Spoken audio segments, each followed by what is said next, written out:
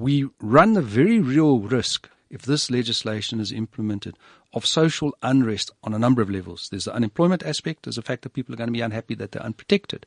There's the fact that people are going to lose firearms that have a value without any form of compensation.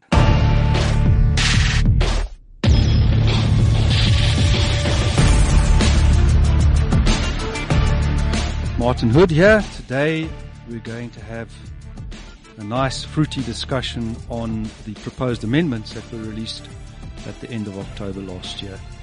We're going to start by quoting our National Commissioner of Police, Commissioner Khehla Sitoli.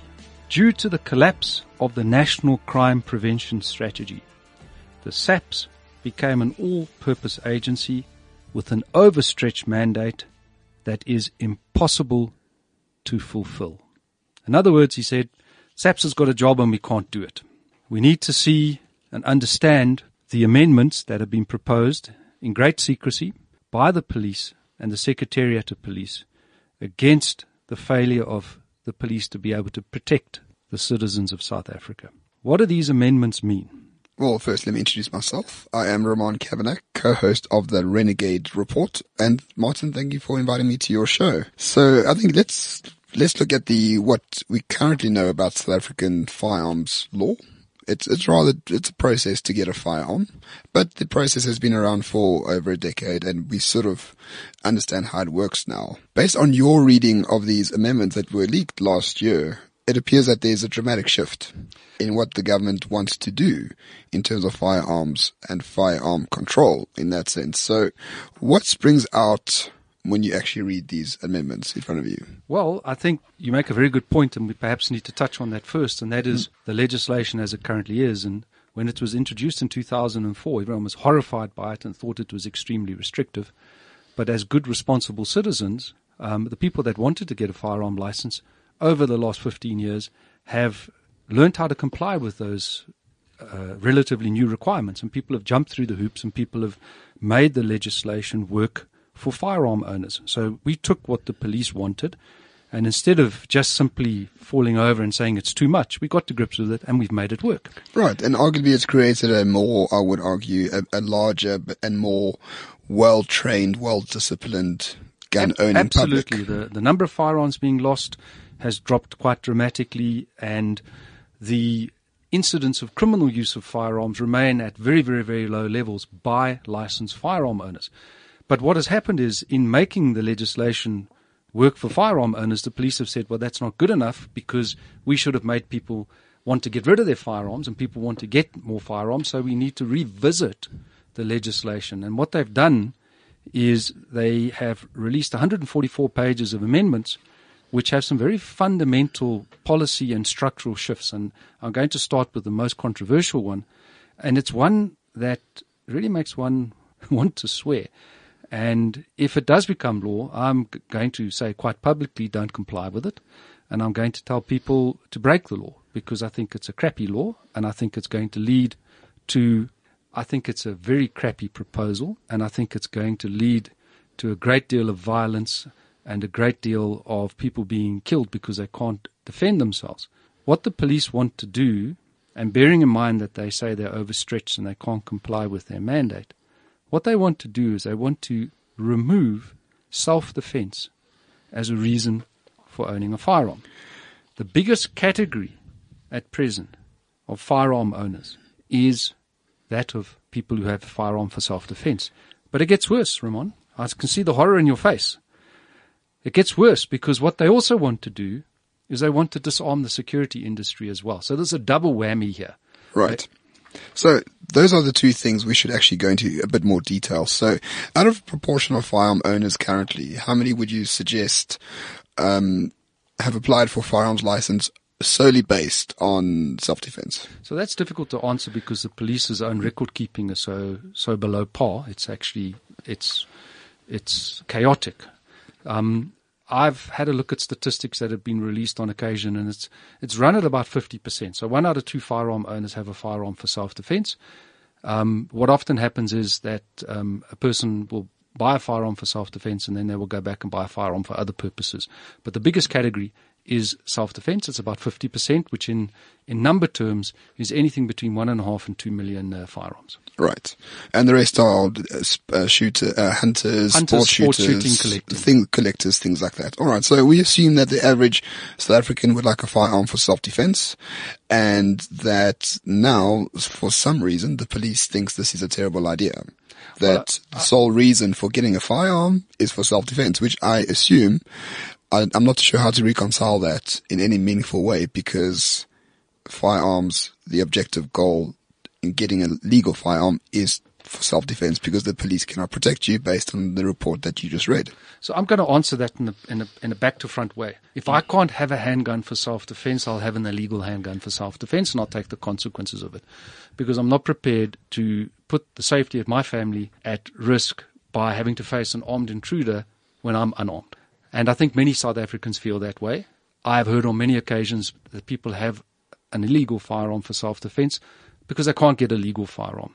And I think that raises a very interesting point that government seems to constantly forget. And that is, if people don't like a law, they don't comply with it. And I'm going to give you two examples. Mm-hmm. The first is the e-toll situation, which we're all familiar with. People just simply didn't pay their e-tolls. And government has had to backpedal and adopt a very inconsistent posture when it comes to e-tolls. And then, of course, there's the relicensing issue of firearms.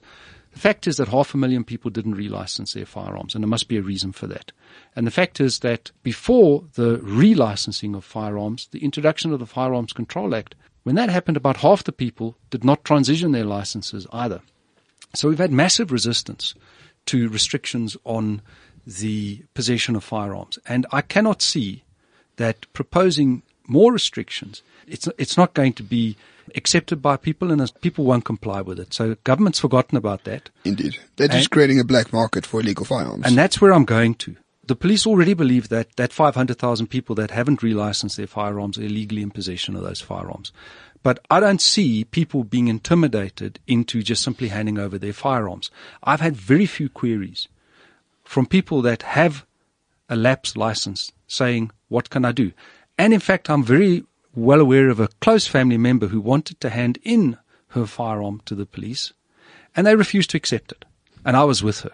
So there is a completely inconsistent attitude on the part of the police, number one. And secondly, as I said, people are not going to comply with this. So the end result is, Mr. Policeman, Mr. Minister, Mr. Commissioner, you are creating a problem of such magnitude that you are never going to be able to solve it. Indeed. So in economics, we have something called the Laffer curve, right, where you have an optimal amount of taxation that people are willing to pay. And then they stop paying tax and they start evading it. Indeed. So this is the sort of Laffer curve of guns, if that makes any sense. But now we're on the downward trend where the cost of having a gun far outstrips the burden of actually getting it legally. So you would just get it illegally. And because the police cannot do their job and they function correctly based on their own admissions, getting an illegal firearm is much easier than getting a legal one. I think you're absolutely correct, but we can go further than that, because there are people that currently legally possess a firearm. But if these proposals are implemented, because the proposal is that when your license for self-defense expires, you can't keep that firearm. So that means that you have two choices. You can either sell it or you can hand it into the police for destruction. You won't be able to sell it because there's going to be a glut of firearms on the market where people can't license them. So there's no one who's going to have the right to license that firearm. So then it has no value. So you're going to create a situation where that end point comes to the license. People are simply going to sit back and say, I'm not handing it in. Indeed. The police are just creating a new class of criminals just based on non-compliance with a law that has no merit in existing. And that's exactly my point, that I won't be made a victim by a process of disarmament, because that's what we're talking about here. This is the first step in a process of disarmament. All countries that have restrictive firearm legislation start with self-defense firearms. They want to take away the means of a citizen to protect themselves in the absence of that protection provided by the state. And we have a situation on our National Commissioner's own admission. We can't fulfill our mandate. We also mustn't forget the security industry, because many of us rely directly and indirectly on an armed security industry. Right. But those are two distinct things. So let's just finish. So for self-defense, obviously we're against it. It's a pernicious law, should it come to pass. It'll create a new class of criminal that exists solely under a very tight legal definition of criminal. It's just people who haven't complied with an onerous restriction or onerous burden of licensing. So that's for the self-defense. Now, if you don't have self-defense, as you just said, we have the security industry that provides security for the majority of the country, because there are 500,000 security guards and about 150,000 policemen, as far as I understand, in this country. So security is a big business, big employer, and creates a lot of value, and people like the services they provide.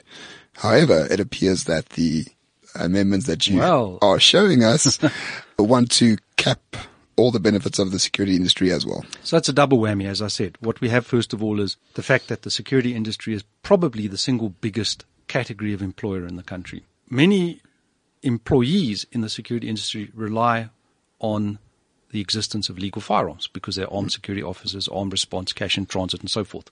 So let's look at the economic impact of taking away firearms. There are hundreds of thousands of security officers who will no longer be needed by their employers because they can't use the tool of their trade. So there's a social impact in as much as there's going to be unemployment. That's without doubt going to happen. And we must remember that there are certain sections of our population that more readily engage in protest action if they're socially dissatisfied. And we run the very real risk, if this legislation is implemented, of social unrest on a number of levels. There's the unemployment aspect. There's the fact that people are going to be unhappy that they're unprotected. There's the fact that people are going to lose firearms that have a value without any form of compensation. So if you take a security company that's got 1,000 firearms that have got a value of 15,000 rand each, you're talking 150 million rand if my maths is correct.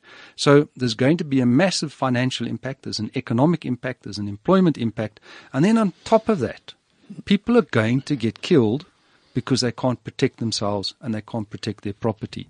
I do not think that is going to be acceptable to the population. No, I don't think so either. So directly and specifically, what do the amendment want to do to the security industry? So there's two roads in the amendments in respect of the security industry. The first is that they want to take away what we call restricted firearms. So when you see a cash van filling up an ATM, or if you see a cash van transporting cash, generally speaking, those security officers have what we call a long gun. So it looks like a rifle. It's very big. You can see it. They want to take those away. So the first question is, you're going to now expect a cash and transit officer to go up against armed criminals with a handgun. And the answer is no one in their right mind is going to want to do that. So there's that element, the long guns, they're going to be verboten. The second element is that if you want to get a firearm as a security company, you've got to go to the police with a contract first that says a firearm is required. Now, let me tell you, if a security company servicing my area comes to me and says, look, I want to service you, but I need you to sign a contract before I get a firearm, I'm going to have two words for them. And they're not going to like what I've got to say. But I'm not going to contract someone that doesn't have the tools of their trade. The words won't be yes, please. No. So it works on two levels, but the end result is that they want to radically restrict the security industry from access to firearms. And I think an important point, and I think most people have experienced this in one way or another, an important point is that the security industry generally is the first responder in an emergency. Whether you hit a panic button, an alarm goes off, or if it's in the shopping mall somewhere, the security industry are there long before the police.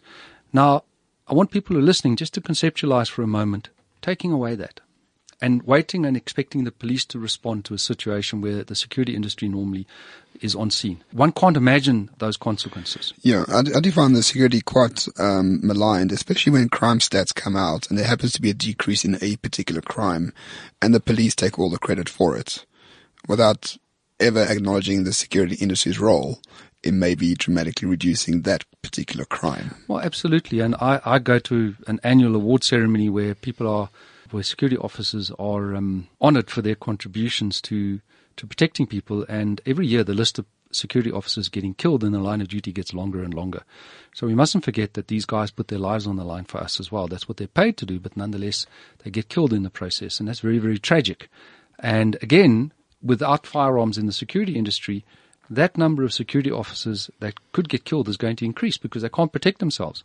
And again, if I were a security officer and I was at a mall or at a shopping center and I'm now an unarmed guard and I'm expected to protect that mall, you can forget it.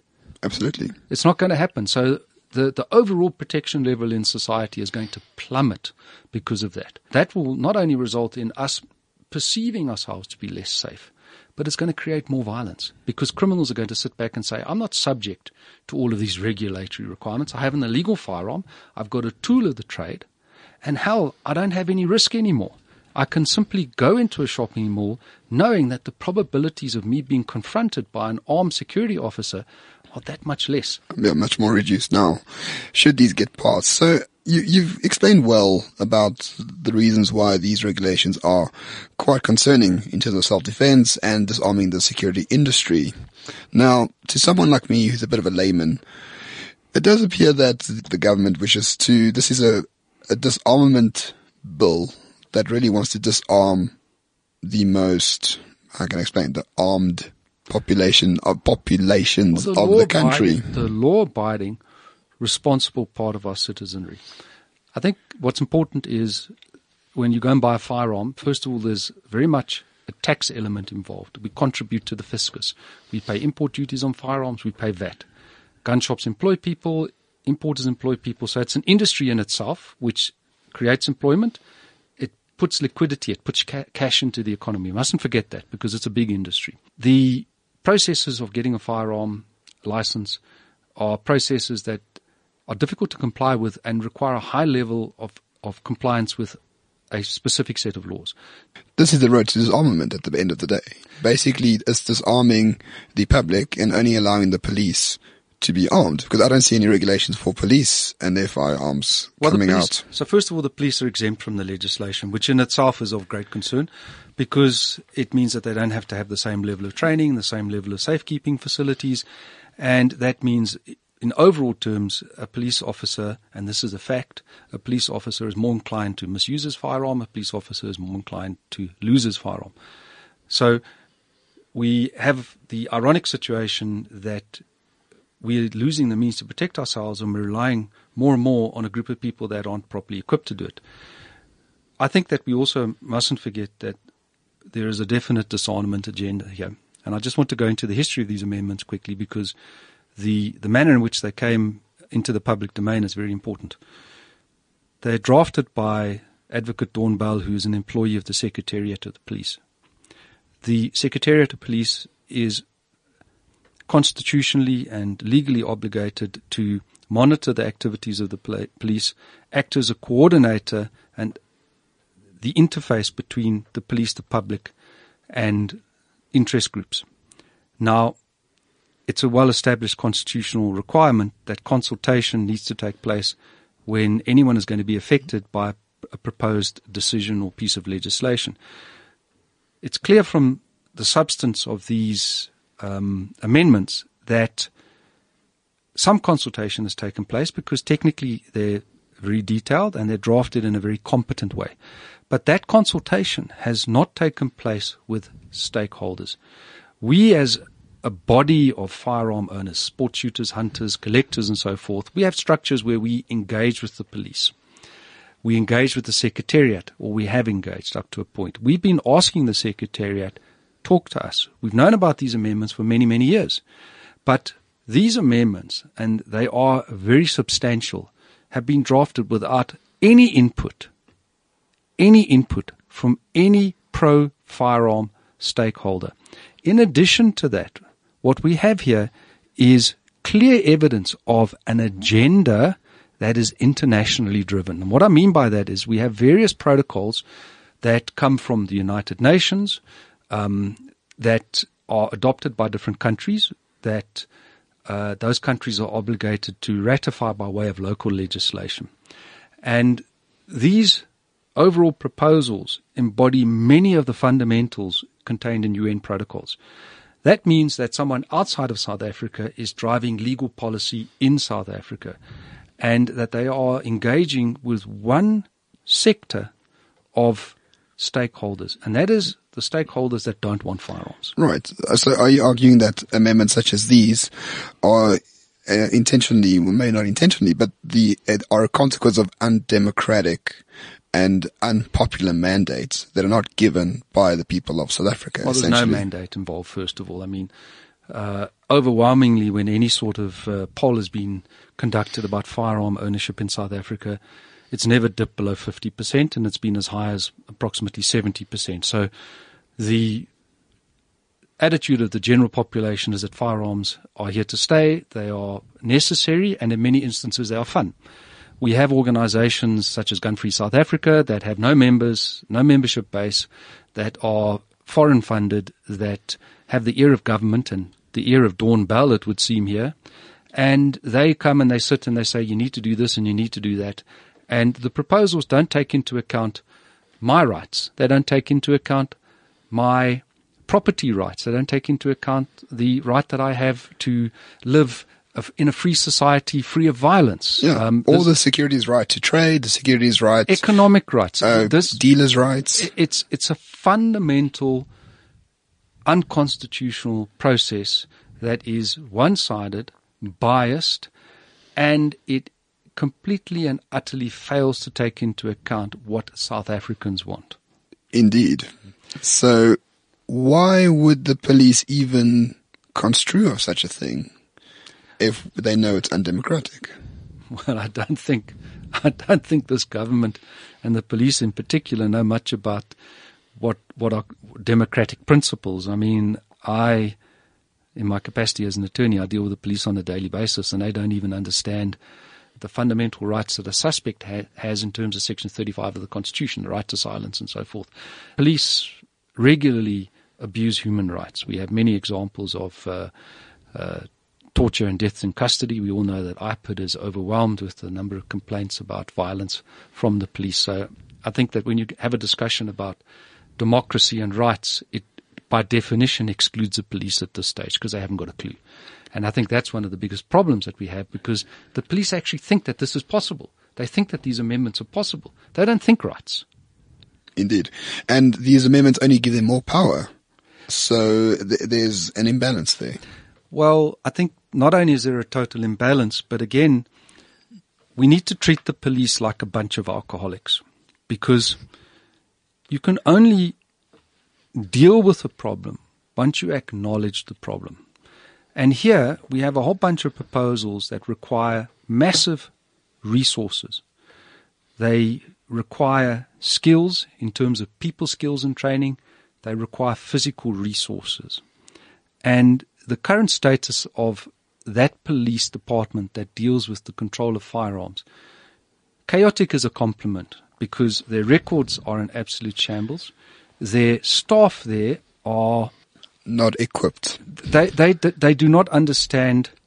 A police officer, by definition, by training, is given certain discretions. They have the right to exercise certain discretions, whether to arrest a person or not, whether to question them and so forth, whether to conduct a search. It's a discretion. It's a discretion that must be exercised in a proper way. Granting a firearm license is exactly the same. They have a discretion. They must consider the circumstances, and they must apply their discretion, and they must do it in a proper way. And the current status of the police that deal with firearms is that they have no clue. They act in a completely undemocratic way. So let's talk about capacity. Assuming these go through, assuming that we have to surrender our firearms because we can't renew our license for self-defense, there is no hope in hell that the Central Firearms Registry will be able to process any of this. There is no capacity. And I'm actually going to throw another spanner in the works, and I'm going to put my lawyer's hat on for a moment, and I'm going to say the following. They're going to create another problem. Not only that pool of once legal firearms that would now be illegal, but they would have grave difficulties in enforcing the law, because their fundamentals are so lacking that I, as an attorney, honestly do believe that if I had to represent someone in court who is supposedly illegally in possession of a firearm, I would be able to establish that their records are so inept that they can't prove that that person shouldn't have that firearm. So the end result is going to be that they're going to have a pool of illegal firearms, they're going to try and prosecute people, and they're not going to succeed. Where's that going to take us to? Well, yes. Nowhere good. Nowhere good. So, Martin, I mean, now that these have been in the public sphere for a number of months, what can be done to ensure that they don't see the light of day in Parliament or otherwise? They've been submitted to Cabinet, and the process is that once Cabinet gives its approval, it will go through a formal process, submission to the Portfolio Committee. They will publish the amendments for comment. Now, we have been trying as a body of firearm owners, the collectors, sport shooters, hunters and so forth, we've been trying for a long time to prise open the doors of government and say, listen, before you do anything that's foolish, ill-considered, unimplementable and so forth, you need to talk to us. We need to engage on how we're going to get these amendments in a form that's going to be reasonable, going to be acceptable, and most importantly, people are going to comply with in conjunction with the capacity to do so. And the attitude of government is, bugger off, we don't want to talk to you. But that's hardly a surprise. They do a lot of things unilaterally. I don't see why we should actually try to talk to people who want to take away our rights without a mandate, personally speaking. Well, I think that, again, as responsible bodies of firearm owners, the onus is on us to do everything we can within the constraints of the law to exercise our rights of objection properly, to exercise our constitutional rights to participate in lawmaking. And if that doesn't work, then I do fear some level of social unrest. As I said, there's economic unrest, people losing jobs. There's unrest in the sense that people, I think, consciously will make a decision not to comply. And I think that there'll be unrest in the sense that the police will try and enforce it. The police, in trying to enforce it, they're going to infringe on people's rights. And I think that mix is a toxic mix. It's going to create even more circumstances for social unrest where people say, but this is completely unacceptable. We do run, the possibility does exist of some form of social meltdown if this happens, because if someone loses a family member when they can't have a firearm to protect themselves and when the police are not going to be able to protect them, they will start by suing the police for failing in their mandate to protect them. But when it happens once too often, then the people affected by those tragedies are going to take the law into their own hands. Indeed. They're going to start shooting criminals, and they're going to start shooting policemen because they want to express their dissatisfaction with the status quo. And in fact, for all of you out there, there's a very interesting book called Unintended Consequences by John Ross, which deals with exactly this situation. And it makes for very compelling reading, because I think that if these amendments are adopted, then the government has put us firmly on the path set out in Unintended Consequences. And trust me, what it results in is social unrest and overthrow of the government. Indeed. And a lot of, I'm not calling it anti-autocratic, but autocratic governments around the world have initiated gun bans and gun control as the first step to ensuring that the processes and the laws which they wish to implement at a later stage are not interfered with by roving gangs of legally licensed citizens. Well, what you're saying in more direct terms is that an unarmed population is a more controllable population. And I do fully agree with that. If you look at the United Kingdom, for example, you don't have citizens, you have subjects. Now, that may sound a bit flippant, but in the United Kingdom, the population has been convinced to give up their rights in favor of government because government will look after you. So you don't think for yourself anymore. You can't, in the UK, for example, you can't protect yourself very easily. If someone breaks into your house, then you walk out the other door, because if you get involved in a confrontation with them, and I'm not talking about firearms, I'm just talking about violence. So if you try and protect yourself, or if you try and protect your property, you're going to be the one on the wrong side of the law. So we have many societies that have sacrificed individual rights in the stupid belief that collective rights are better. What is interesting, however, is there's been a recent trend in 2 South American countries where the governments have turned around and said, we made a mistake on firearm rights. We should have actually allowed more people to have access to firearms because we think it would have limited crime. We think it would have improved our social circumstances. So there is a realization in certain parts of the world that restrictive legislation for firearms is not working. We also need to bear in mind America. It's got a Republican president who's very pro-gun. There's even been some statements made by European parliamentary representatives saying that the restrictive firearm legislation in certain countries such as France has not led to a reduction in crime. And in fact, what's interesting is there is no direct correlation between firearm reduction and reduction in violent crime. There's an inverse correlation, and that is that when you take away firearms, violent crime goes up. Indeed. And that's been proven the world over, in many countries the world over. So, Martin, anything to add to wrap this up? Yeah, I think it's very simple. These proposals need to be opposed in as strong as possible terms within a legitimate legal framework. If they do result in becoming law in the same or similar words that they've phrased in now, I will be one of the first people to be out on the streets protesting it, because I'm not going to give up my firearms. I'm not going to give up the right to protect my family. We can call it #GunRevolt. Absolutely. I approve.